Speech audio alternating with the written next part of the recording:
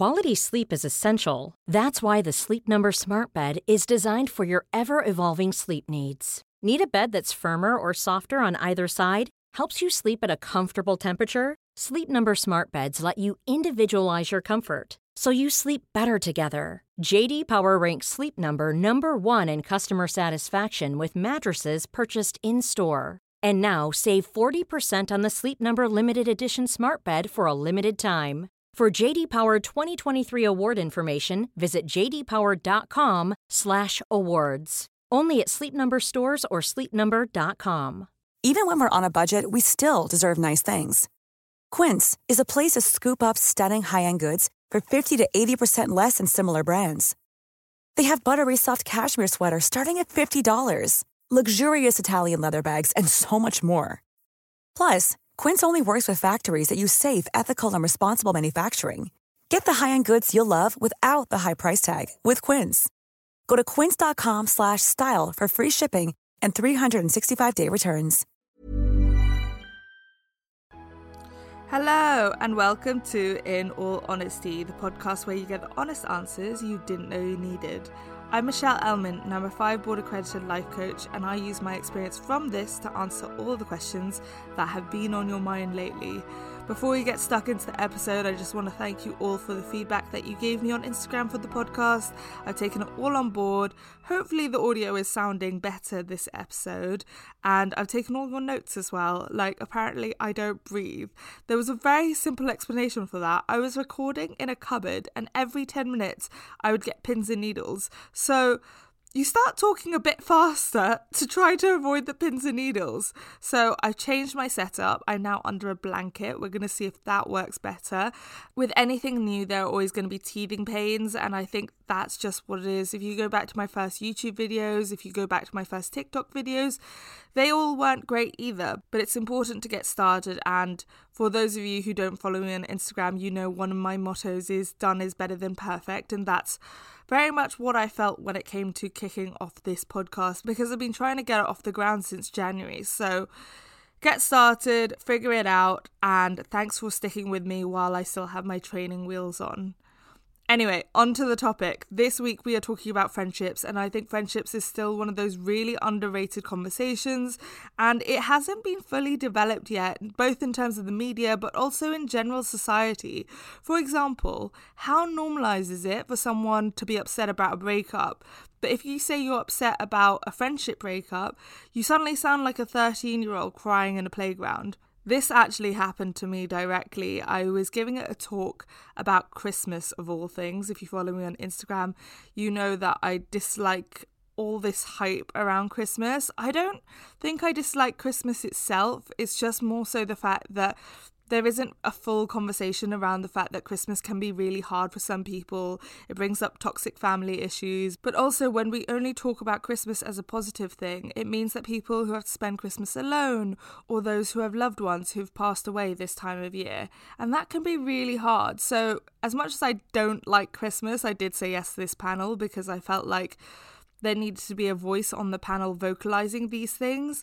But the night before, I'd gone to a house party with my then best friend, and it led to quite a fight. And the following morning, I was walking from the station to give this talk when we were both texting to try to resolve this fight. But the more we texted, the more I realised this fight was not being resolved, and it definitely started sounding more like a breakup. And this was a person who I was closer to than my own sister. That's no exaggeration. And my entire face looked like I had been crying. I was on the panel with one of my good friends, Megan Crab. You might know her as Body Posy Panda. And when she saw my face, she was like, "Oh no, what's happened? And also, we need to fix you up because we're about to go on stage in half an hour." So that's what we did. She wiped away my tears, helped me touch up my makeup. But the whole time, all I was thinking was if I walked in there and was like, I just broke up with my boyfriend, everyone would be sympathetic and nod in agreement that this is like unbearable and hard to deal with, and I can't believe you have to go on stage. But if I walked in there being like, me and my best friend just broke up, it would sound like I was a child. And that really annoyed me. I wouldn't have walked in there anyway and brought my personal stuff into a work thing because that's just not how I roll. But just hypothetically, I hated the fact that a breakup is given more significance when I don't know about you, but my friendship breakups have hurt me way more than any guy has. So Megan helped me tidy up my makeup, clear up my face, try to look like I just hadn't been crying. We did the panel, and the first thing I did when I walked off stage was go to check my phone to see whether my then best friend had replied, and she hadn't. And that was the end of the friendship. So it's definitely one of those stories which I keep in my head of I can do anything, because if I can give a panel about Christmas while my best friend, the person who is closest to me, is breaking up with me in the middle of it, then I can do anything. And I genuinely feel really proud of myself when I look back on that moment, because I was able to do my job that day, no matter what else was going on in my personal life. And there have been multiple instances in my job where I've had to put a mask up, or actually Megan at the time said, you have to go on that stage and be scarred, not scared. So that's actually a tool I use quite often, that I sometimes just have to go be scarred, not scared, and then I can be human later. And whilst it's a really sad memory, it's one I keep in my back pockets to remind myself that I can get through anything. But also, it wasn't all loss. When you lose friendships, you also tend to gain new ones. And Megan had never seen me cry before, and crying in front of people is something I'm still not great at. I'd much rather cry alone. And so, in a way, it strengthened our friendship.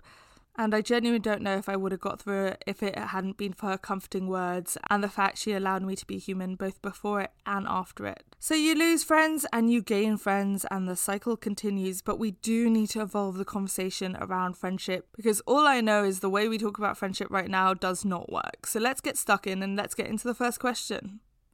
Hi, Michelle. This is a 27-year-old woman from Seattle.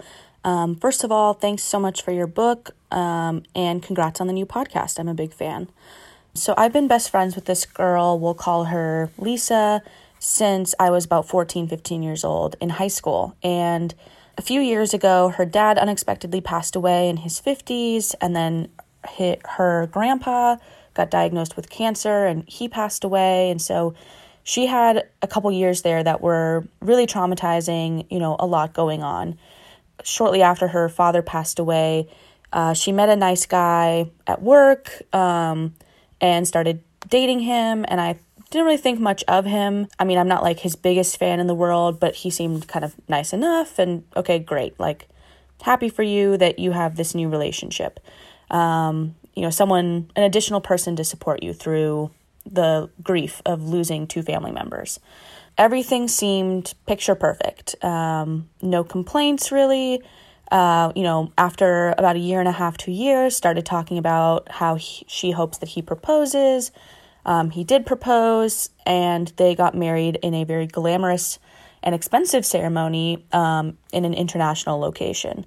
6 months after the wedding, so last November, I got a call from her that she had just cheated on him, and then, was weeping and sobbing about how he's her best friend and she's so heartbroken. She really regrets it, but at the same time, they have been having issues with their sex life for basically as long as their relationship has gone on. And, started to bring up all of these wrongdoings that he had done over the years, but she had never mentioned any of these things to me over the course of our friendship. And, she mentioned, wanting to have respect for his privacy, about some of the issues that he was going through. But at the same time, it was just really shocking to go from, we're best friends. I tell her everything, but she hadn't been telling me really anything about her romantic relationship. And, only 6 months after I helped her walk down the aisle, she was asking for a divorce. She very quickly got involved in another romantic relationship, like really, basically the person she cheated on her husband with, she wanted to start a relationship with ASAP. We've really struggled with our friendship because, I don't want to abandon a friend while she's going through a really tough time. I assume a divorce is very emotionally taxing, but after she told me that she wanted a divorce, I started to kind of compare notes with some other people in the situation, such as her now ex-husband, and found very different stories based on kind of who you talk to. And I tried to call her out on some of those things and say, like, basically, did you lie to me about some of these details? And she would never really fess up. Sometimes she would, but most of the time it was some sneaky, convenient explanation for why I had misunderstood, or it was just a miscommunication. So basically, I'm feeling very hurt and betrayed. I want to give her grace and be understanding, but I feel like she low-key might be a pathological liar, and just way too concerned about how things look to the outside. I'm her best friend. I just expected things to be different between us two than her versus the rest of the world. So yeah, I guess, the question is, this is not a toxic relationship, but I also just fear that if I were to be her friend, I would be enabling her manipulation and lies. Okay, thanks. Hey there, thank you so much for your question, and thanks for getting my book, by the way. So, this friendship might not be a toxic one, but I'm also really wary of using the word toxic nowadays because everyone uses it and no one really knows what it means. Also, you don't need a toxic relationship in order to cut that person out of your life. I think it's really important we remember that toxic dynamics exist, but toxic people do not. A person can be toxic with you and not with another person. It doesn't label them as a toxic human, but your dynamic might not be healthy. And in order for a dynamic to occur, it needs two people to dance. So it's just as toxic to call your friend a pathological liar as it is for your friend to lie. So again, let's take accountability for our side of the street, and let's not use psychological terms like pathological liar, because I understand that underneath it is a lot of anger, but we don't want to encourage this use of psychology terms in a casual way. So let's start from the beginning. You said you'd both been friends for 13 years. Let's just take a moment and recognize how much a person changes in 13 years. That's a long time. And people change not just over that length of time, but as you grow up. So for example, when I was 18 years old and I would go on a first date, I would call everyone. I would text 3 or 4 people, and then I would repeat the same conversation over the phone to those friends and not get bored. Now I'm 27 and I definitely don't do the same thing. I'm actually the same age as you, and the majority of my best friends won't even know when I go on a first date. I'll usually only actually let one person know, the person who has my location, and even then I don't tend to do what I used to call a debrief with that person anymore, because frankly I don't need it anymore. Things change and a first date doesn't hold as much significance to me, but also I have more important things in my life that I want to talk about when I get my best friends on the phone, because also we don't have the chance to get on the phone as often as we used to. I don't need as much advice when I was 18 years old, and also I value my own opinion a lot more at 27. But if my best friends started measuring how close we are based on how much I tell them after a first date, then they would take a very different meaning. They wouldn't take away the meaning that I'm more independent now or that I'm simply busier, but instead they would take away the meaning that our friendship is not as good or not as close. There are many meanings you can take away from this situation, and I just want to make you aware of it, because having less information doesn't mean you aren't as close. Stop equating how much a person shares with you to the closeness of your relationship. It is not a reliable source or measure of friendship. All of this is a normal part of growing up, and actually I think it's quite normal to stop telling your best friend every single thing about your relationship. In fact, I actually think it's good boundaries. In the same way that if I found out that my best friend was telling her boyfriend everything about the intricacies of my life or everything that I've told her in privacy, I would be really upset. I would find it really invasive. Just because I've told my best friend something doesn't mean it's automatic permission for her to share that with her boyfriend, and therefore in the same way, let's say her boyfriend is suffering with erectile dysfunction or difficulty in their sex life, it would be really invasive if she started telling you about that too, because it's not her information to share. I understand that what you're picking up on is the change in the amount of information, but we change as we grow up. But I think it's really normal to get more self-sufficient with age, and you want that for your best friend, and you also want that for yourself. It's a good thing. And also just recognize the fact that when it's not your information to tell, there needs to be stronger boundaries that we don't always have in puberty and in adolescence. I can never say that word. I appreciate I don't know you and I don't know the full context, so I'm going to use this term really loosely. But it looks like you have a codependent relationship and it's lost its codependency, or actually, more accurately, your best friend has replaced her codependency with you, with her husband, and now this new guy that she's into. The biggest way I know this, the biggest warning sign, is the fact that you use the word abandoned. And you were talking about how you don't want to abandon your best friend, but I actually think you're the one feeling abandoned. It really hurts and it sucks, and you're allowed to feel that. When a codependency ends, it feels like half your body is missing.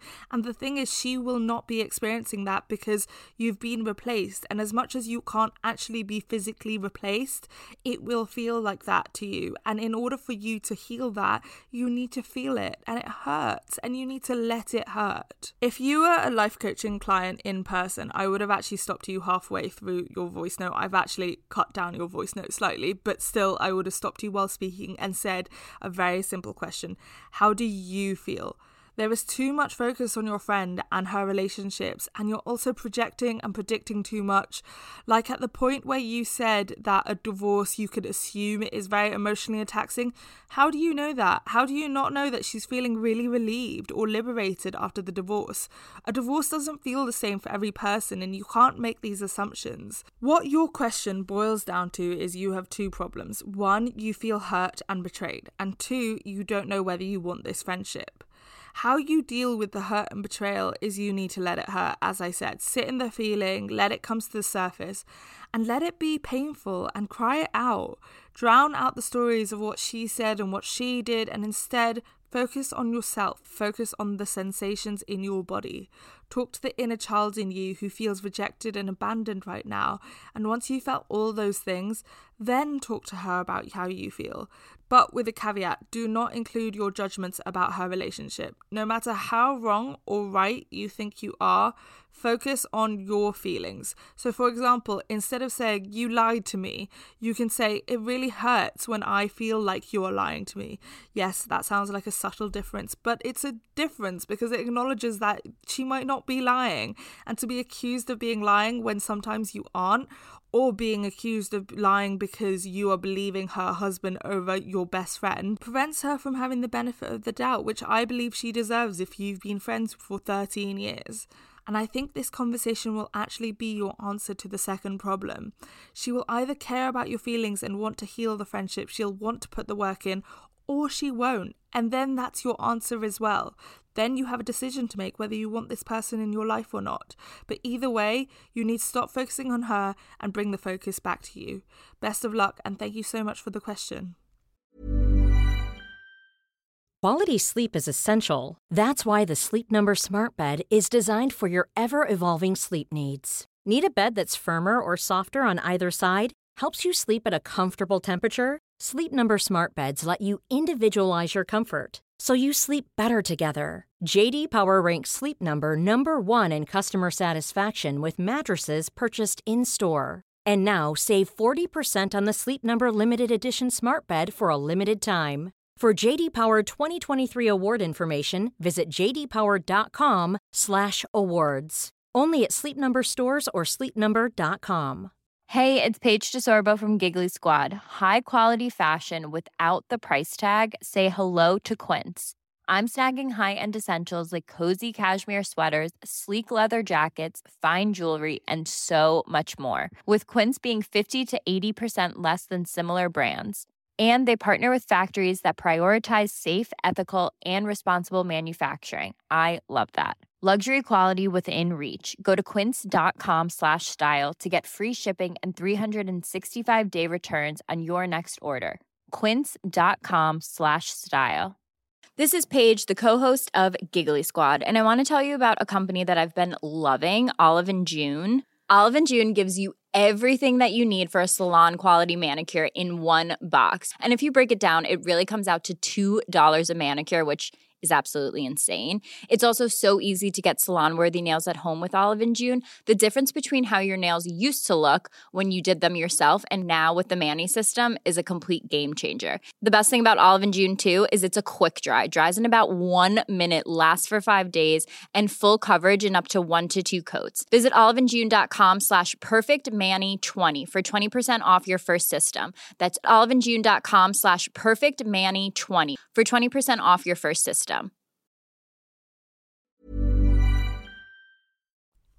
This week in Dissecting Dysfunctional Conversations, we are talking Shrill. Every week I dissect dysfunctional conversations that I see on TV, and we use it as an opportunity to improve our own communication. And this has actually become my favourite part of the segment. And Shrill was a weird discovery. So I was going through BBC to try to find the BBC Three documentary I'm in. It's called Being East Asian, if you haven't watched it. And I was scrolling and I saw that Shrill had a second season, which shocked me because anyone who knows me knows I'm quite on top of it when it comes to my TV shows, but also I follow Lindy West. So I feel like the show needs to go away and come back with a proper marketing plan, because how did I not know about it? And therefore I feel like it's not being talked about enough, or maybe I just missed the boat. Either way, I was very grateful to discover there is a season 2. I am very happy that there was a season 2, and we just need to shout about it a little bit more. So this is my chance to shout about it. And the scene I want to talk about is when her best friend Fran discovers that the person she is seeing is dating other people without her knowing. And upon finding out, she deletes her number, blocks her on all social media. So as much as I'm here for all this block and delete party, and I preach it very often on Instagram, you're missing a step. You haven't communicated with her. Yes, it's really bad of her that she's seeing other people without communicating that clearly, but we do not lower our standard of behaviour because someone treats us badly. That's essentially ghosting. That person will have no clue why you deleted or blocked that number because you did not communicate. I have a very strong anti-ghosting policy, and the more and more in society ghosting is becoming normalised, the more and more I become anti it, because frankly it sets up a bad habit in your life where you choose to avoid the hard conversations because they might be awkward. And we shouldn't be only having the hard conversations if you are forced into them. So I have 2 questions that were not answered on the show. 1, did they have a clear conversation where they actually decided they were being exclusive, or was it assumed? And I know I sound like a fuckboy here, but it's real. You need to have an actual conversation about it, and your assumption is on you. And if you have assumed that without actually a conversation taking place, then you can't blame the other person. So, for example, I've been a person who's dated more than one person at the same time, and after 2 or 3 dates, I always go out of my way to check that they know. I think it's polite and I think it's courteous, and then that person can make a choice whether it's something they want, and at least they have the full information so they can decide properly. But also, providing that information means they can tell me if they want to be exclusive, and then I'm the one who has a decision to make. If we then choose to end it, then I'm all for this block and delete party. But we skipped a few steps first. And what goes wrong is that there are so many assumptions being made without giving the person you're dating the benefit of the doubt and actually having a conversation with them. I don't believe in seeing the good in people, but as I mentioned in the last question, I do believe in giving someone a little benefit of the doubt. I am really conscious of red flags, but just giving someone a chance to explain is really important. Because how do you not know that upon asking a question or 2, she would actually choose you over the other people that they were dating? I've been put in this situation before where I was dating 2 guys. I was really upfront with both of them. They both were cool with it. And then one guy on date 5 had an issue with it and was like, I can't do this. I want you all to myself or not. What do you say to that? And I thought about it and I was like, you know what? I want to see where this goes. So I ended it with the other guy and we continued dating. This only happened because he was upfront with me. This only happened because he gave me a chance to change my mind. It's about communication. And sometimes I just think the most dysfunctional conversation is the one that doesn't take place in real life, but the one that takes place in your head. Therefore, you have this whole conversation. You've not let the other person know what you're thinking. And so you both end up in a very dysfunctional conversation simply because you didn't speak anything out loud and it didn't actually exist in real life. So don't assume and go talk to people. Okay, on to the next question. Hi Michelle. I've always had difficulty being friends with guys without constantly considering the idea of a relationship with them or wondering if they're into me. I know it sounds really egotistical, and I'm sure it's just a product of being raised in such a heteronormative society, and when boys and girls are friends when they're little, adults tease them about being in love and act as though men and women can't be friends, which is further perpetrated in the media. It's just I'm sick of being with my guy friends and constantly wondering if everything they do is them making a move when I know that it's not. I wondered if you had any tips or advice on how to unlearn this instinct so I can hang out with my friends in peace. Love your work, Remy. Thank you so much for this question. It's a really interesting one, especially as someone who grew up in an all-girls boarding school. And that means amongst my school friends, and some of them have not grown out of this, there is a higher significance for male friendships than female friendships. And I think that's because of the scarcity that occurs in an all-girls boarding school. So if you're a girl who wants to be friends with a girl, those friendships were available in high quantities. You could pick anyone in our year group. But a male friendship was a lot harder to find. You would have to go out of school to find those friendships. And therefore, the scarcity or lack of availability led to the confusion that they almost held an increased value. Also, when you're 15 years old and straight, the minds of men or boys at the time are a mystery. And if you have a male friend who can help you figure it out, that is very valuable as well. Or at least for me, I needed a male friend to enlighten me to some of their very weird ways of thinking. But out of interest, when I was preparing this episode, I ended up Googling whether men and women can be friends. And if you just look at the main page of Google, you can see where this idea comes from. There's a whole page of things that confirm this belief, whether it's a Daily Mail article or the use of the word friend zone, which frankly is only used against women, and therefore I feel like is a very sexist term, because when a man rejects a woman, we don't say that she's been put in the friend zone, but when a woman rejects a man, we say that he's been put in the friend zone, because clearly a man and a woman being friends is only a demotion from a romantic relationship and would be a direct wound to the male ego, because how could a woman not be attracted to them? Anyway, back to your actual situation. The question that is more important here is, are you interested in them? Because if you aren't interested in them, then why does it matter? It does not matter at all. Controversial or not, I believe someone is allowed to have a crush on you, whether they communicate it or not, and you can still stay friends. If they don't communicate it, then they don't get to reap the rewards of finding out whether it's mutual. And if they do communicate it, yes, it leads to the potential of rejection and potentially affecting your friendship.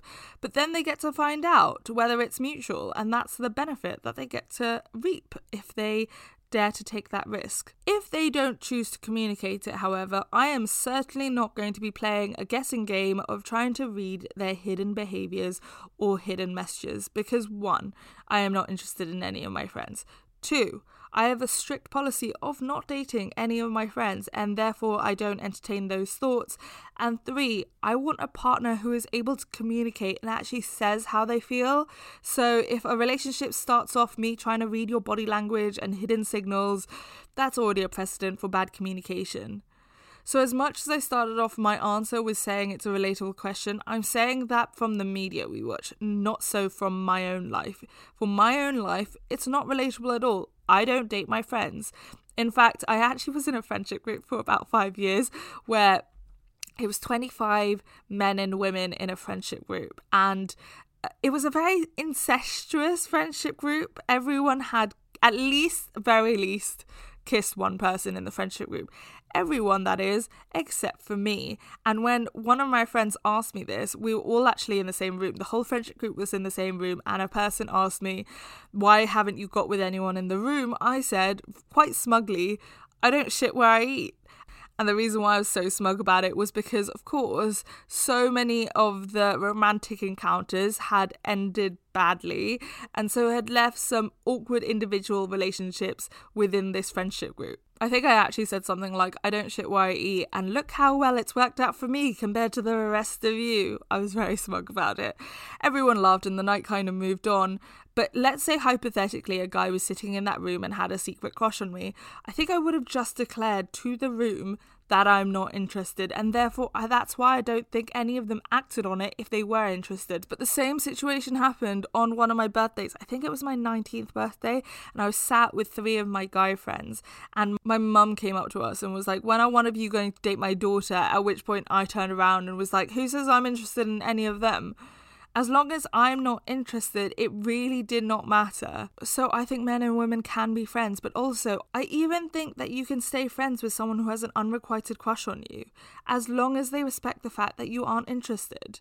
If they continue hitting on you when you've said no, then that's a problem. But that's more of a problem on not listening to you and not respecting your boundaries, which would not only make them a bad boyfriend, but that would make them a bad friend overall. So my answer to you is how you get this idea out of your head is to focus more on you and what you want and stop focusing on them.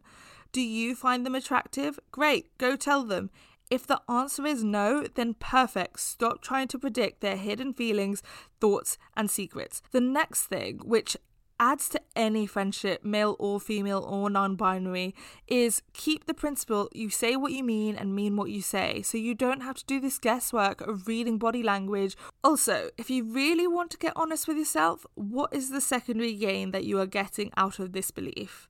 In coaching, we talk about secondary gain. So every problem comes with a benefit, and that is called a secondary gain. So in coaching, we talk about secondary gain a lot. So let me just explain it. Every problem comes with a benefit, and we call that benefit the secondary gain. So using an example of when I was ill when I was 19, very real problem, but what was my secondary gain? I got to spend 6 more weeks with my parents, and I got more attention from my friends. Is that to say I caused my illness to get those things? No, of course not. If I really want to spend time with my parents, I'm sure I would have found a better way than obstructing my bowels. But did that mean I benefited in certain ways? 100%. And it's not a conscious thing, it's an unconscious thing. So I didn't consciously obstruct my bowels in order to get attention, but unconsciously it could be a need that needed fulfilling. And if the secondary gain is large enough, you will stay in that problem longer because unconsciously you are benefiting from it too, but also your brain might not know other ways to fulfill that need, and therefore sometimes they use unhelpful ways of fulfilling those needs. So of course you have an actual problem that it's affecting your friendships, but if you're honest with yourself, what is the secondary gain? How are these thoughts benefiting you?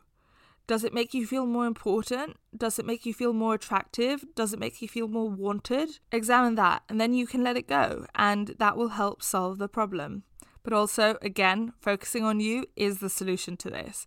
Best of luck, and I hope it really improves your male-female relationships.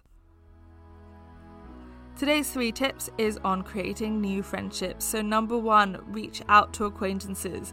Most of my best friends are actually off Instagram, and there was a point in my life I found it really hard being an influencer without having any friends who understood this side of my life. So I started reaching out to people via DMs, from Megan Crab to Amalia Lee to Essie Dennis. A lot of these people are really good friends of mine now because I sent them a DM one day asking to go for coffee next time they were in London. The worst thing they could have said was no, and most of them, if not all of them, said yes. And there were a lot of people who I asked for coffee. These were the 3 or the top 3 that I can think of that turned into real friendships. But either way, I was building connections with people who understood my life better, and that always makes you feel a little less alone. Number 2, say yes to the invites you get. Yes, it's scary to say yes to invites when you barely know anyone in the room, but in my experience, I know if I'm in a room where I know less people, I actually make more effort to talk to the new people. Because if I'm in a room full of my school friends and my uni friends, I just stick to them and I don't talk to anyone outside of our little bubble. And there is no point complaining about not meeting new people if you turn down invites. Also, when you're in a room full of people you know, actually go out of your comfort zone and talk to that one person you don't know in the room. And trust me, that person will appreciate it. I was actually at a hen party recently and everyone was from my uni and there was only one person from the hen school. So I did that thing where when we were talking about stories from uni, I would extra explain it so that friend understood. And so I did that small gesture of explaining a little bit more so she could understand and laugh along with us. And it's a small thing to you, but it's a big thing to that person, and I think if you do that for someone, it will come back to you in a karmic way when you're that person alone in a room wishing someone would just explain what's going on. Number 3, ask your friends to invite you to their friendship group. This is a really vulnerable thing to do, and I know it because I did it. So I used to go back to Hong Kong every summer for 3 months, but I didn't know anyone because I went to school here and I was only going back to see my family, and it became very lonely. And I did it for about 8 years until one day I said to my friend, I'm so lonely in Hong Kong, I don't know anyone. And there was one day we were overlapping. She lived in Australia, I lived here in England, and there was one day we were both in Hong Kong, and she was like, well, let me introduce you to someone on the one night that we were there together. So she brought 3 of her friends along, and that night we became instant friends. They invited me out the next night and the next night, and we ended up going out 6 nights a week for 3 months. And I'm still friends with some of those people today, and I was talking to her last week and she was like, it was so strange that you actually said yes. You said yes to complete strangers. We all knew each other. I can't believe you were so bold and brave to just say yes and join us. And I was like, do you know how many friends I had in Hong Kong? Not one, zero friends. The reason why I said yes is because I had no other choice. So I didn't want to spend 3 months alone, and the fear of spending 3 months alone was greater than the fear of you guys rejecting me, or thinking I was weird, or thinking I had no friends, because I did have no friends. So yes, it's hard and it's vulnerable, but it's worth it. And that became my favourite summer, and now I look back at that time thinking how much fun we had. And I understand this might be harder in pandemic times, but for example, I'm in a new WhatsApp group that was formed within the pandemic to talk about Real Housewives of Beverly Hills. I don't know anyone in that WhatsApp group other than the person who invited me. And we've already decided post-pandemic we're going to have Real Housewives watching parties and painting parties and all kinds of things, treasure hunts, and that's full of a group of people I do not know and simply came about because I said that I was watching Real Housewives of Beverly Hills. So ask around, you just need one friend to be open to inviting you into their friendship group. On to the next question. Hi Michelle, my name's Rachel and I wanted to ask a question about friendship and how you determine whether you should give a friend space or try to contact them. In my situation, I called a friend up asking to talk as I was upset. They said it was okay, but instead of offering some support, they talked about their own problems. I did call them out on this as I wasn't in a place to help them at that moment in time, but since they haven't been in touch at all, except from when I called a couple of weeks later, they didn't answer, and a week after that, they said they weren't in a place to answer at that time. I want to talk and try to resolve some issues I've been having with them, as them talking about themselves is a fairly common occurrence, and I don't really feel like an equal in our friendship. But I also don't want to push communication if they're not in the right headspace to listen. I don't know whether I should be prioritising how I feel to talk it through or how they're feeling and give them space. Thank you so much for all your fantastic podcasts and everything that you do. You're doing a brilliant job. Take care, Rachel. Hey Rachel, I'm so sorry, that's such a tough situation. The way I see it is it's every person's responsibility to look after their own needs and make sure their needs are getting met. So whilst their need for space is important and they are getting their needs met, it doesn't mean you can't ask for what you need, because the worst they can say is no. So how I would go about this is I would text them something like, hey, it's been a while and I know you aren't in a great headspace, but could you let me know when you have a moment to speak? It's important. Miss you. And then I tend to end texts with 2 kisses, but even putting emojis in tend to really help. Then when you actually get them on the phone or you meet up in person, I would say to them, I really care about you and I really want to work on our friendship because I want you in my life. The thing I struggle with is that when I'm confiding in you, I find that the conversation often returns back to you and your problems, and I find that really difficult. Notice how I'm emphasizing how important the relationship is for me and how much I want to heal it and fix it, so it's not coming from an attacking place, and it means they won't get defensive.